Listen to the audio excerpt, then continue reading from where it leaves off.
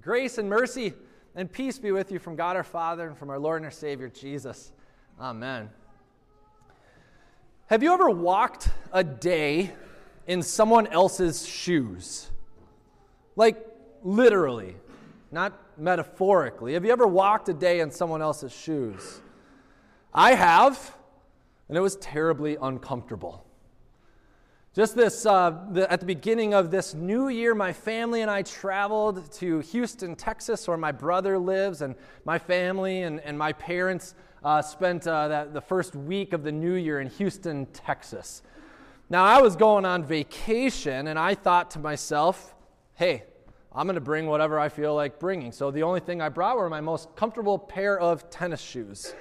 Well, little did I know that my family had planned the first evening there as a dinner outing to a fancy restaurant.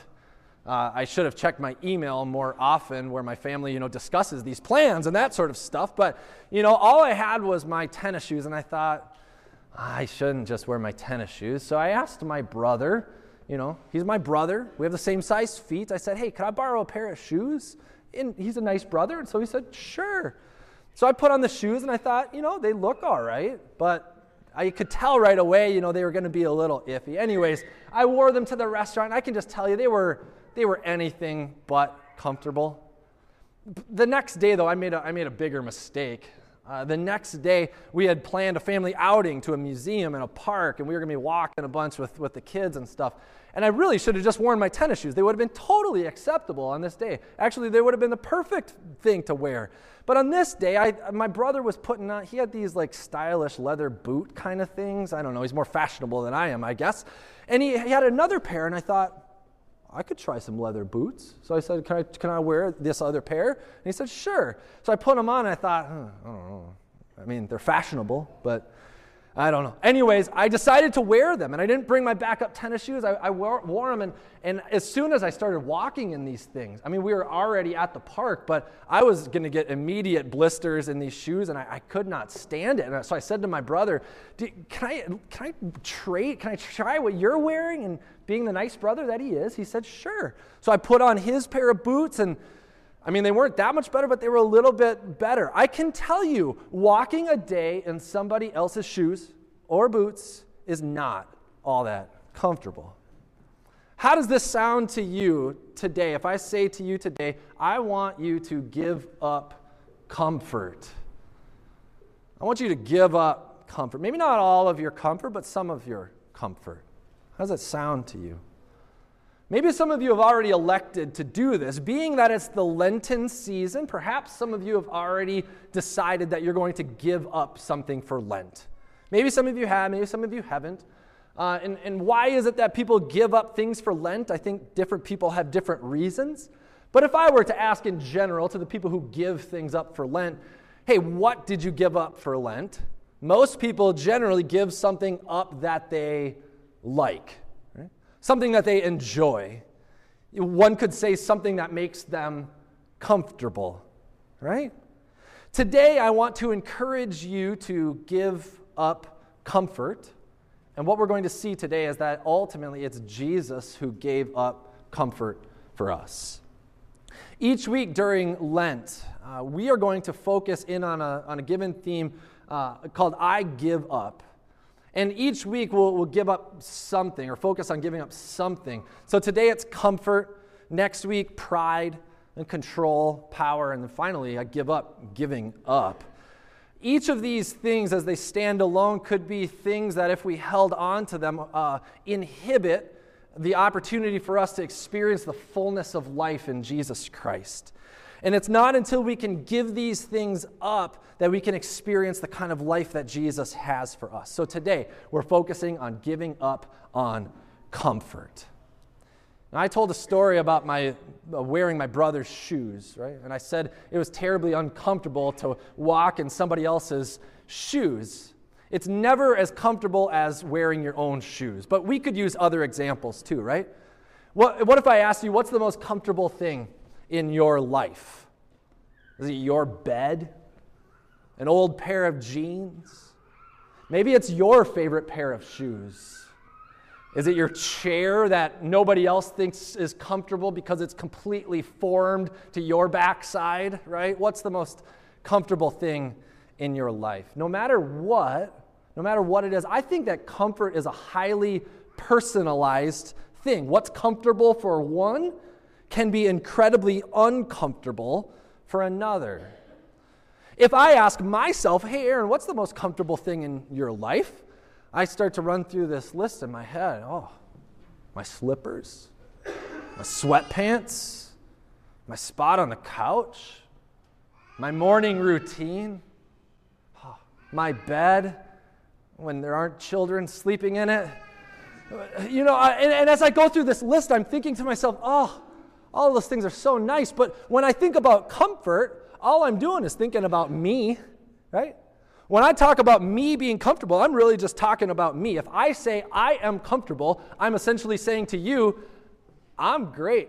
I don't know how you are, but I'm doing quite well. Comfort is an incredibly personalized description of something. We read a Bible passage today from 2 Corinthians chapter 1. And this is the very beginning of a letter from Paul to the church at Corinth, his second letter to them. And in these words, he is greeting the church at Corinth.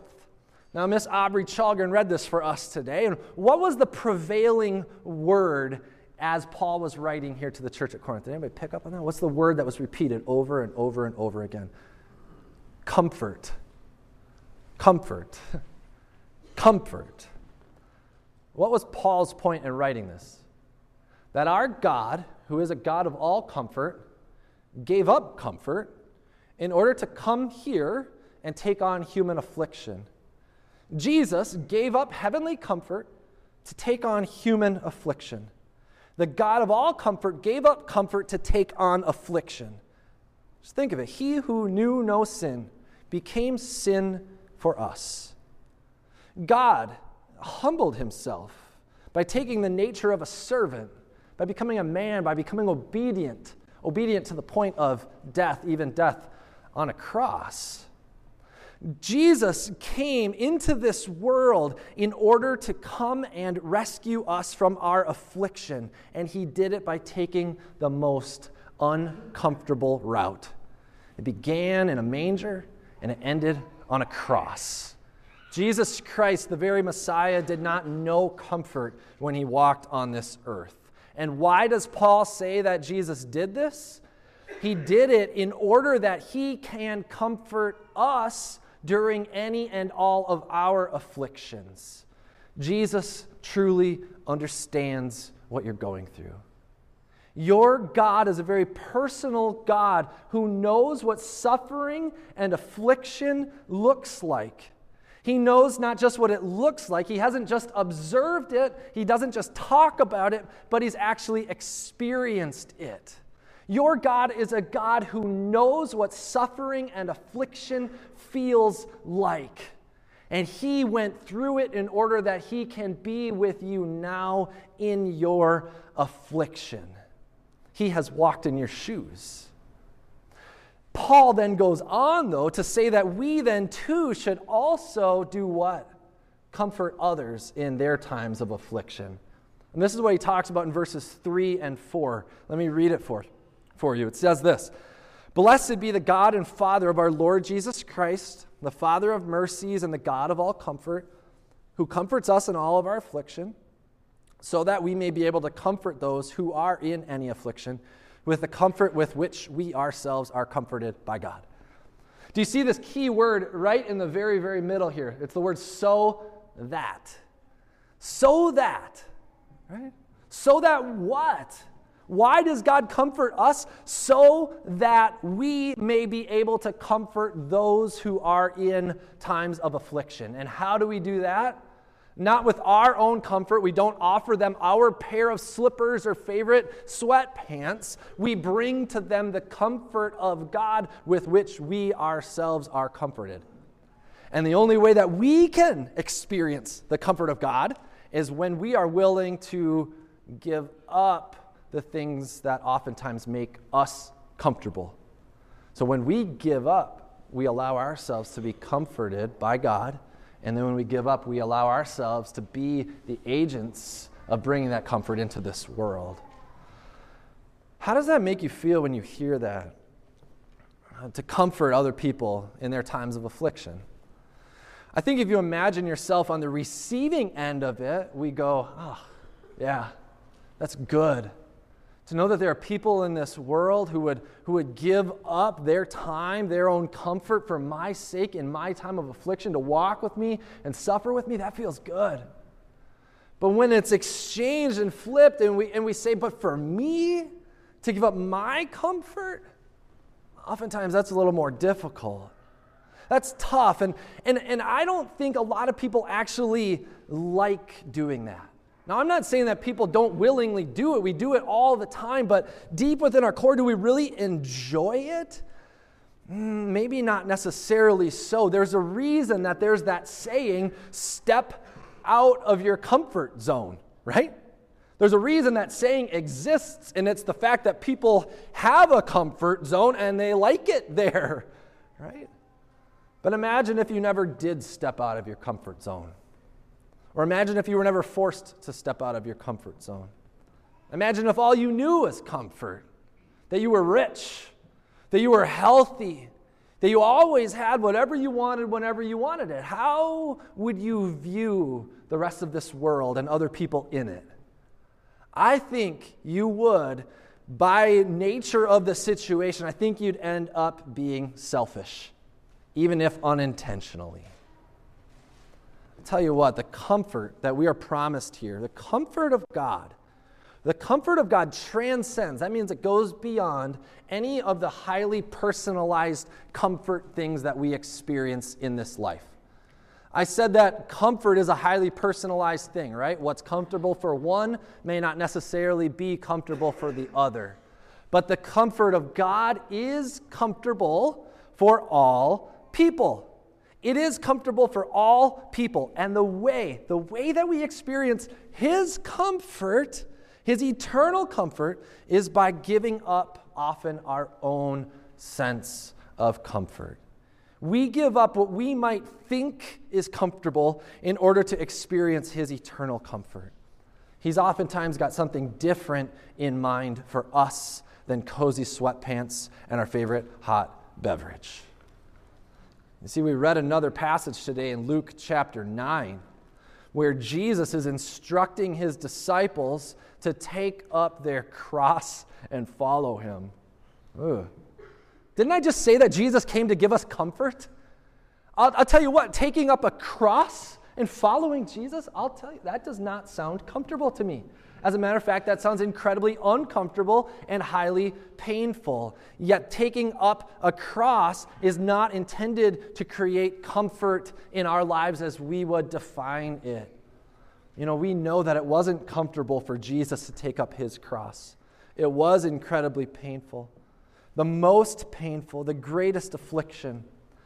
But Jesus gave up His heavenly comfort to take on our human affliction. He gave up His comfort so that you and I could have comfort. He did this so that He can be with us in any and every affliction. He knows what it's like to suffer because He's done more than just talk about it. He's done more than just observe it. He has experienced it, and He has overcome. He has overcome every human affliction, and now He is with us, and He is bringing to completion a time and a place where there will be no more suffering or pain or affliction. There will just be comfort for eternity. Jesus gave up in order to give. He gave up in order that He was able to give. By His giving up, He gives. By giving up comfort, He gives comfort. By giving up life, He gives life. Today, and throughout the weeks of Lent, as a congregation, I want to challenge you, and I'm going to be walking along with you in this, that I want to challenge us to give up to give during the season of Lent. Instead of just talking about giving things up for Lent, and instead of just giving things up frivolously for maybe whatever reason that we do it, instead of just giving things up for ourselves during Lent, we're going to give up in order that we can give. And we're not just going to remove something from us, but I actually want to go above and beyond and replace what we would have given to ourselves by giving to others. During the next 6 weeks, we're going to give up to give to a local nonprofit agency called 31 Backpacks. It's a nonprofit agency in our community that provides food and hygiene items to children and their families in our local community each weekend who have been identified by school administrators as having a need. Our director of community outreach, Carrie Mayra, is heading up this challenge, and Carrie's put together a short little video here to give you some of the details for this project. Take a look at this. Hey guys, it's Carrie, Director of Community Outreach. I'm here today to talk to you about the Lent Challenge. So if you've seen the announcement, we are going to be doing a challenge for the next upcoming 6 weeks to support our local organization, 31 Backpacks. So just a little background for 31 Backpacks. It's a local organization that provides food and hygiene products to 4 counties, and right now they're serving about 190 kids. The cost can range up to $1,000 per week with supplies due to the number of kids. And so what we're going to be doing is each week we're going to be trying to outdo the previous week of supplies we collect. So for the first week, we're not going to set a goal. We're just going to see how much we can collect, and then I'll give you a tally before the next week, and we're going to see how much we can collect. At the very end of Lent, we are going to have one final challenge, but I'm going to hold it as a surprise for now. So I appreciate your guys' help, and I look forward to seeing what happens. All right, we'll talk to you later, guys. Bye. Awesome. So I know the audio is a little bit hard to hear on there, but just the basic gist is this. What we're going to do is each week bring some items, and those are listed in your bulletin of what's needed. And so we're going to bring those each week, and the goal is to outgive ourselves each week. So we want you thinking about this each and every week, not just to bring one big batch of stuff this one week, but each and every week. Now, as we go through this Lenten challenge, it's going to be a little bit like putting on someone else's shoes. I put on my brother's shoes, and they were incredibly uncomfortable. But that's what we've been called to do as Christians. We step out of our comfort zone into another's affliction in order to bring them the comfort of Jesus Christ. Now, I'm not sure how you want to work this Lenten challenge out for you and your families. Maybe you've already given something up for Lent. And if you have, maybe you gave up chocolate or sugar or coffee or some creature comfort thing. One option is whatever money you would have spent on yourself during Lent on those items, to take that money and go and purchase supplies for this Lenten challenge and bring them in. But maybe you elected to not give something up for Lent, and that's perfectly acceptable too. But could you consider adding this on as something that you would do? So as you go grocery shopping each week, could you put a couple of supplies in your cart and be thinking about this? That as you take care of yourself, could you also bring that comfort of Jesus Christ to some families and children in need? Remember this today as you go. Remember, Jesus gave up to give. He gave up in order to give us comfort.